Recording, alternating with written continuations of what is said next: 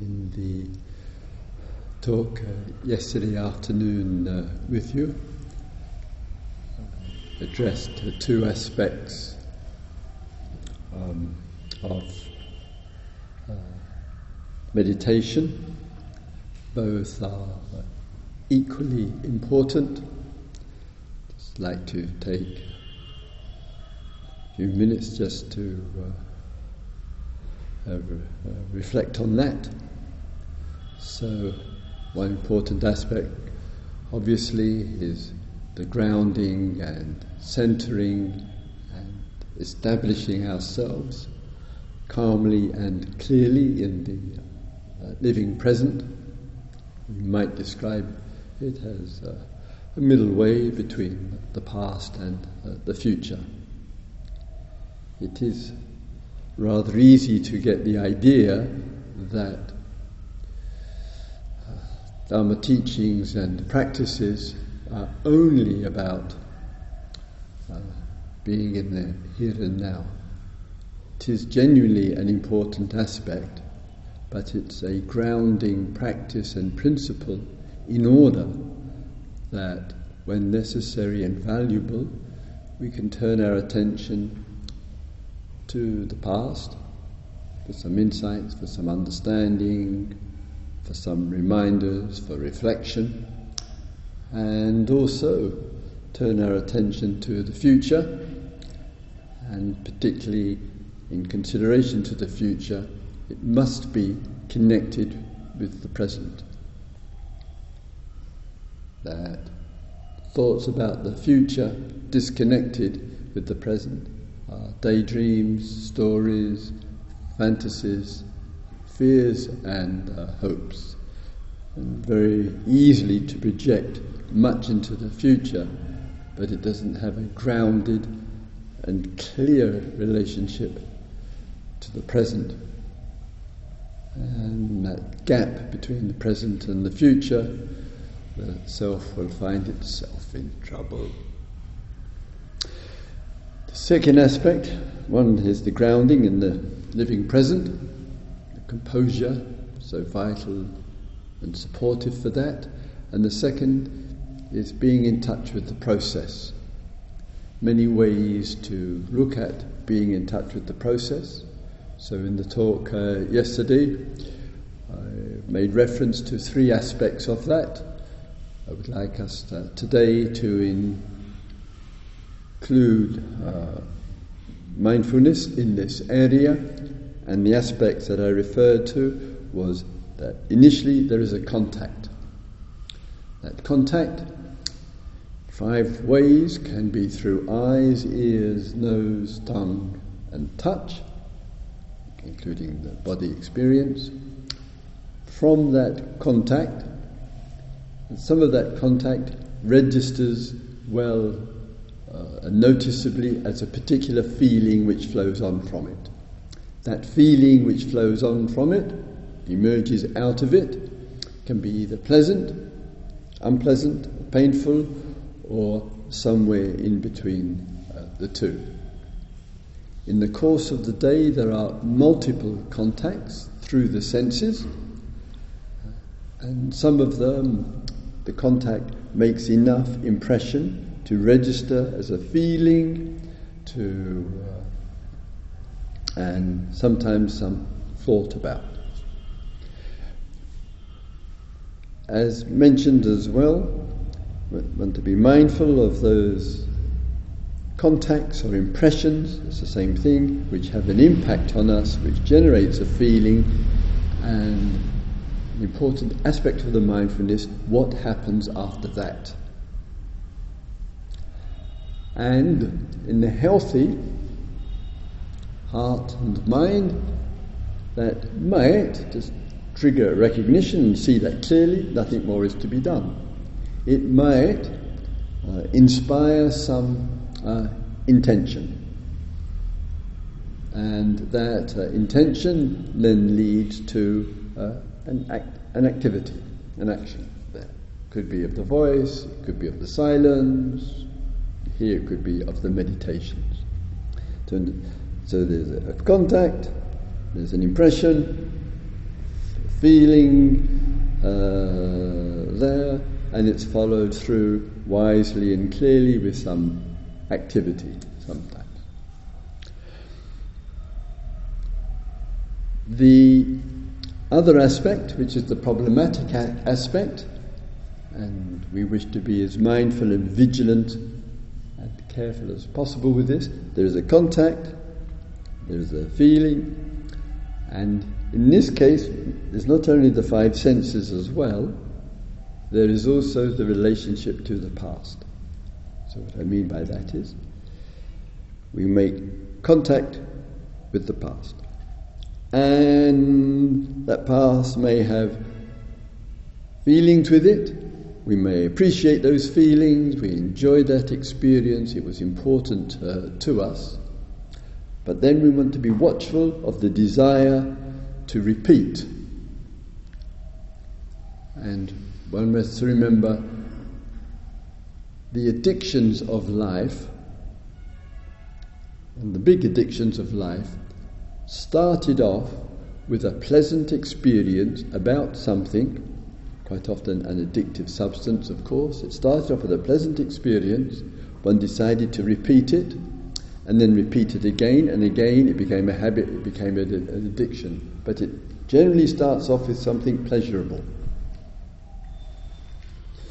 So human beings require real mindfulness and vigilance. Contact, feeling, does it lead to a desire to repeat?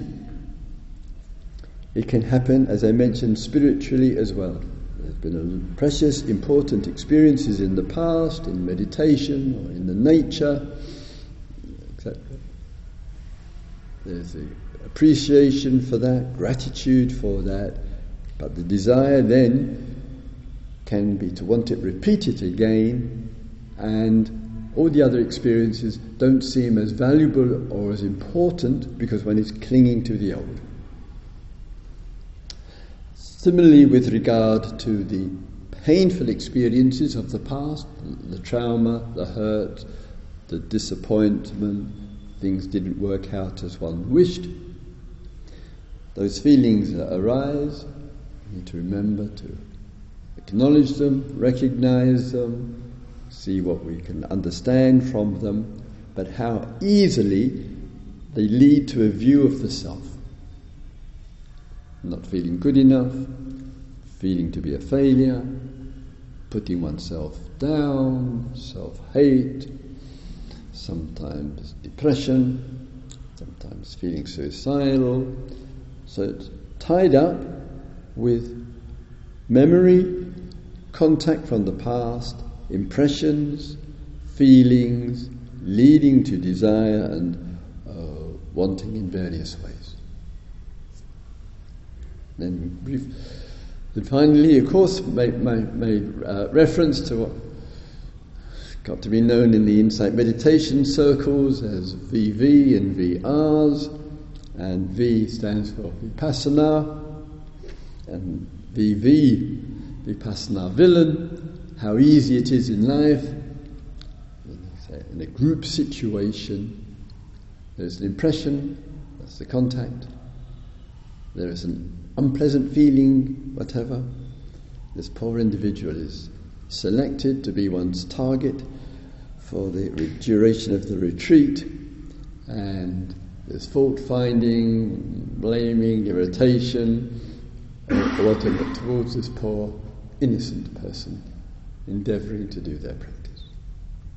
Want to catch that contact, unpleasant feeling, views, judgments arising, and how easily that then can expand itself into all the racism, the homophobia, the Islamophobia, anti-Semitism, and anti-Americanism, and anti-Englishism, and all the other ones. So we really want to be mindful of contact, feeling, impression, viewpoints, etc. And the other is the Vipassana romance, and again, contact, pleasurable, pleasant feeling arising, and with that wanting contact, wanting continuity, wanting a lifelong marriage, or wanting a handful of kids, or whatever it might be about there. While this other person is still quietly getting on with their meditation practice and has no idea this is going on in somebody else's mind. There. So warm, pleasant feelings towards the other, precious and wonderful, etc. But to watch the force of the wanting, that's all. So two major forces in life is the pull towards, which can be quite strong, towards the object, or the aversion, the being against, the putting down. And these two forces generate a lot of pressure in one's life. So our practice, being grounded and steady, really making that a practice, really being mindful of contact, feelings, and what may come after it.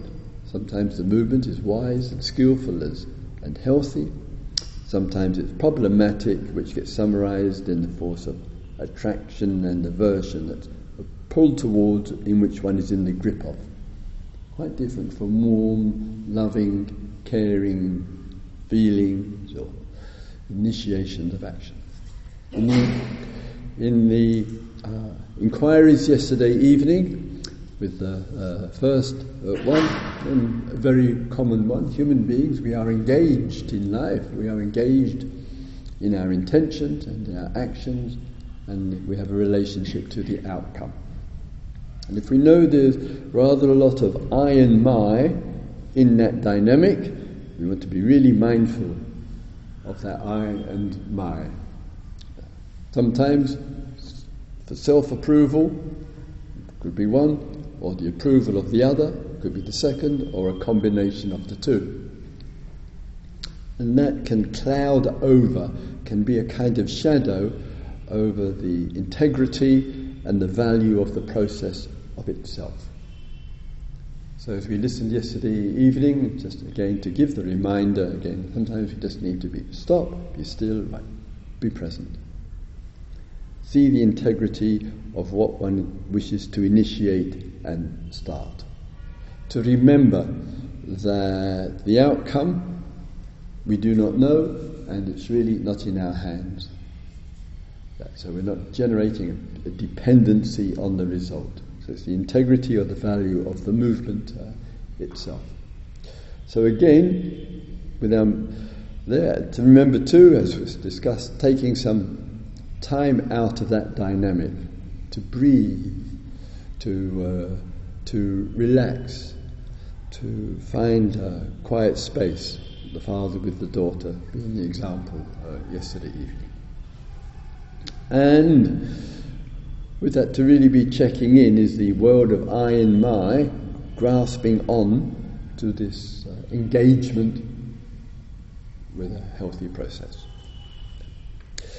So today, with our meditations and with our practices today, it's remember it's a wisdom teaching. It's vitally important to, in a way, to rather keep that in mind. It's a teaching of adults, in this case. Sometimes it's with children as well. But in this case, it's adult with adult. And what is meant by that is fundamentally there is a quality of friendship and intimacy in which there isn't this generating of a huge this gap in which there is a kind of transference onto authority, the master, the guru, and much of that which goes on in these religious, spiritual circles. I think when that kind of transference is taking place, it's not healthy either for the guru, for the master, that easily gets identified with and the ego can build on that, but also and equally it's not healthy for the practitioner. We have to, in this, keep our quiet inner authority. And as I mentioned there with authority, it's from an old French word from the 13th century, and it has this parallel with authority, authentic, author. It's, in other words, to make something happen. Where the quiet inner authority. So we listen to teachings and practices. That's one aspect of the Dharma. Touched upon this with Samatha last night. And the second aspect, which goes with the listening, is the practice and the application. So you use your authority to see from your experience if it's useful and valuable for you. That's the criteria. There. It can be, this is where the reflection comes in. You listened to teachings and practices, you apply them, you listen to the inquiry yesterday evening, and the tradition has wisely pointed out, we listen. Not to project onto the authority who sits here, but rather we listen, and in the listening itself it may generate some benefit and insight. Might just be a few words which are said. Or we listen and we have a sense, there's something perhaps useful for me to reflect on. How is my relationship to contact feelings and what comes out of that? So we can engage in some reflection and we apply that reflection. So there's the mindfulness, the meditations there, and then some quiet opportunity for a little bit of reflection to really put something into place so it goes deeper with us. In these teachings, I know in psychology and in the world of psychotherapy, there's quite often a lot of valuable and important exchange in a dialogue, in a one-to-one, towards insight, but quite often using and employing the story of the person's experience. The family dynamics, the problems at work, the problems around oneself, the personal history, childhood history. It's quite a common way of exploring in the psychology of things in the West. Not the only way, but it's a common one, as you know. In these teachings, the story is a little important, but not very much. And what's here is looking at the dynamics of the process which is taking place, like the contact, feelings, impression, desire, intentionality, and so forth. It's more in the process.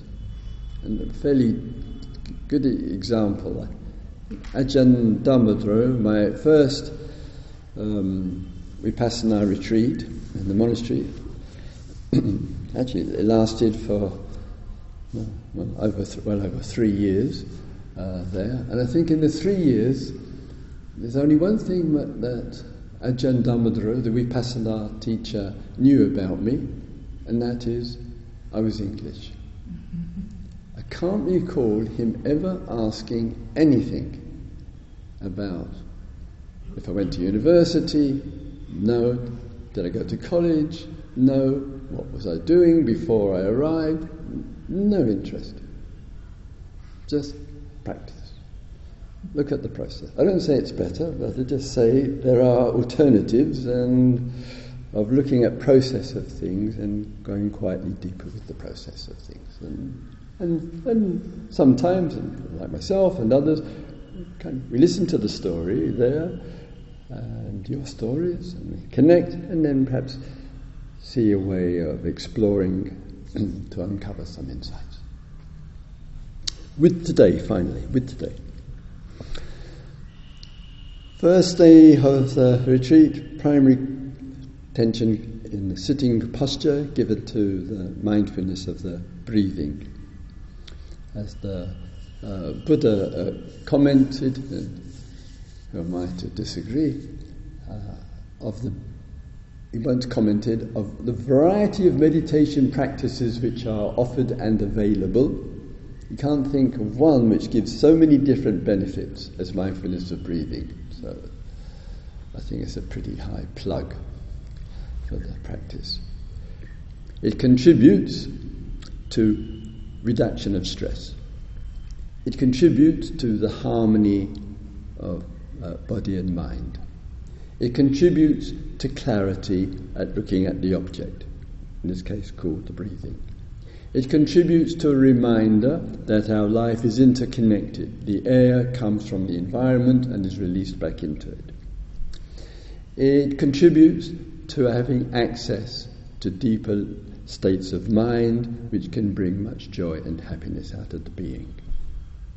It contributes to seeing impermanence. It contributes to seeing the arising of something, in this case the breath, the staying of it for some seconds, and its departure, just as every single human experience has that same characteristic. It comes, it stays for a while, and it goes there. So the mindfulness of breathing, having a variety of great benefits, but it's only one meditation practice. Not for everybody, but it's one useful. Then reference was made yesterday and a bit before with this giving of attention to the whole body experience. So one aspect of that which was touched upon was when the experience is difficult, the pain, the aches, the stress, the tensions in the body, quietly putting our attention and exploring that, relaxing into that. That will reduce sometimes the reactivity that comes from stress and tension in the body. The body remembers. Actually, there's a book out somewhere called The Body Remembers. And so some of the past memories are kind of held in the body, and in the calm of the silence, they might start emerging. So we want to work with that. We want to relax into that. Very easily, from some of those tensions and stresses or aches and pains in the body, we can grasp onto it, and then the mind begins to run. Going over things, self-disapproval, struggle, doubt, confusion, panic, or more. So our meditations on being with the body in a relaxed way support us, contribute to less reactivity there. With the meditations, including here all for postures, that quiet, steady commitment as a practice. There's the intention. Let's take the walking for a moment. We walk mindfully up and down for half an hour. We bring it to a close. It comes to an end. The good bell ringer rings the bell. This is our life. Our life is full of intention and action, in this case the walking, and it's coming to a close. Our life is a birth, which is the beginning. We move through our life.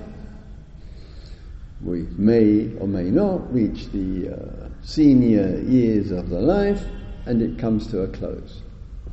We start something, we engage in it, it comes to a close.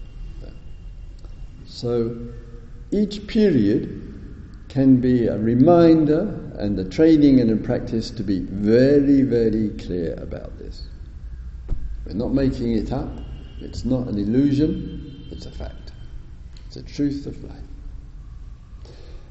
And therefore, some mindfulness, beginning, middle and end. We come and sit. Got a beginning to it. The intention was to sit. At the middle period of it and the end. It would be worthwhile today, in all the four postures, to give a little extra consideration to the dynamic of life, of our relationship to how we begin something, the middle period of it and the end of it. There. You might find, as an example in the city, some people can spend forever, not quite that long, but not far off, trying to get the right posture. And unfortunately, some people have seen far too many Buddha images and have completely forgotten that it's made of materials of the earth. That's why it doesn't move. So when we come in, we find a reasonably sound posture, not trying to make it perfect because perfection doesn't exist. And so we start relatively soon as we sit. And sometimes we can have a sense there. So for some, the initial part of the meditation is the hard part. For another, it might be roughly in the middle period. And thoughts may arise, and minds might start to wander, boredom, daydream, whatever. For another, the challenging period is the end, the last section, wanting and waiting for it to be over.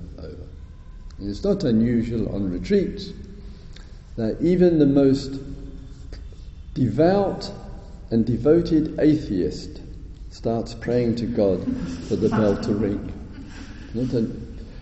And the person had no idea that they had so much of the divine inside of themselves, despite years of resistance. And they say, "Oh, please God, ring the bell, may I?" And made a vow to stay through to the end. Where did this God thought come from? I've been dismissing God. I'm a hardcore Darwinianist, or whatever it might be. So again, we never know quite what's in the deep. Sometimes we're surprised at what emerges out of the deep. Sometimes even G-O-D emerges out of the deep. Or sometimes it might be D-O-G. You see what I mean? Anyway, so the beginning, the middle, and the ending period are important. And that can happen with relationship as well. One starts off relationship, whatever, it might be a friend, it might be a lover, or whatever. And there's lots of lovely, sweet energies in this period of time.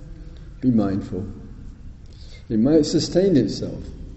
Sometimes it stays extraordinarily, beautifully romantic, long time. A good friend of mine, he's a meditator, he says, this is rare, so don't get ambitious, but it's rare.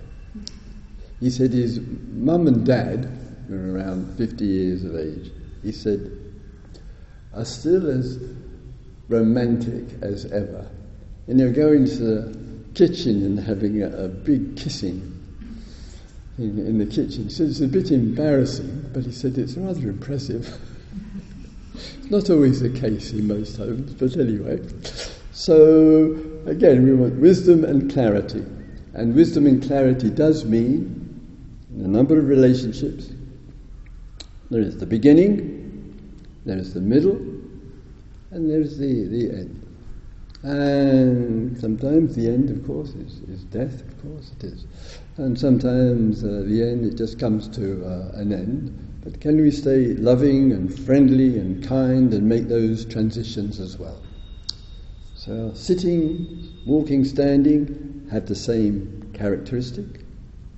To practice that, we have to understand that well, so that you and I in our life can handle well the beginning of life, the middle periods of life, and the end of life. This is our practice. It's a wisdom teaching. That's the priority here between adults with one person. In this case, Christopher talking more than the rest of you. That's about it. All right. Give it, please, a little bit more attention to the primary meditations. Sitting, walking, standing, reclining, breathing, body, or just presence, if that feels right for you. And a little extra mindfulness today, please, just with regard to any areas where the contact, feeling, and any flow on from that, and really noticing what that is. Sometimes beautiful and precious, sometimes it's just pulled towards, or the aversion against. We wish to find a way to dissolve that. Okay, thank you.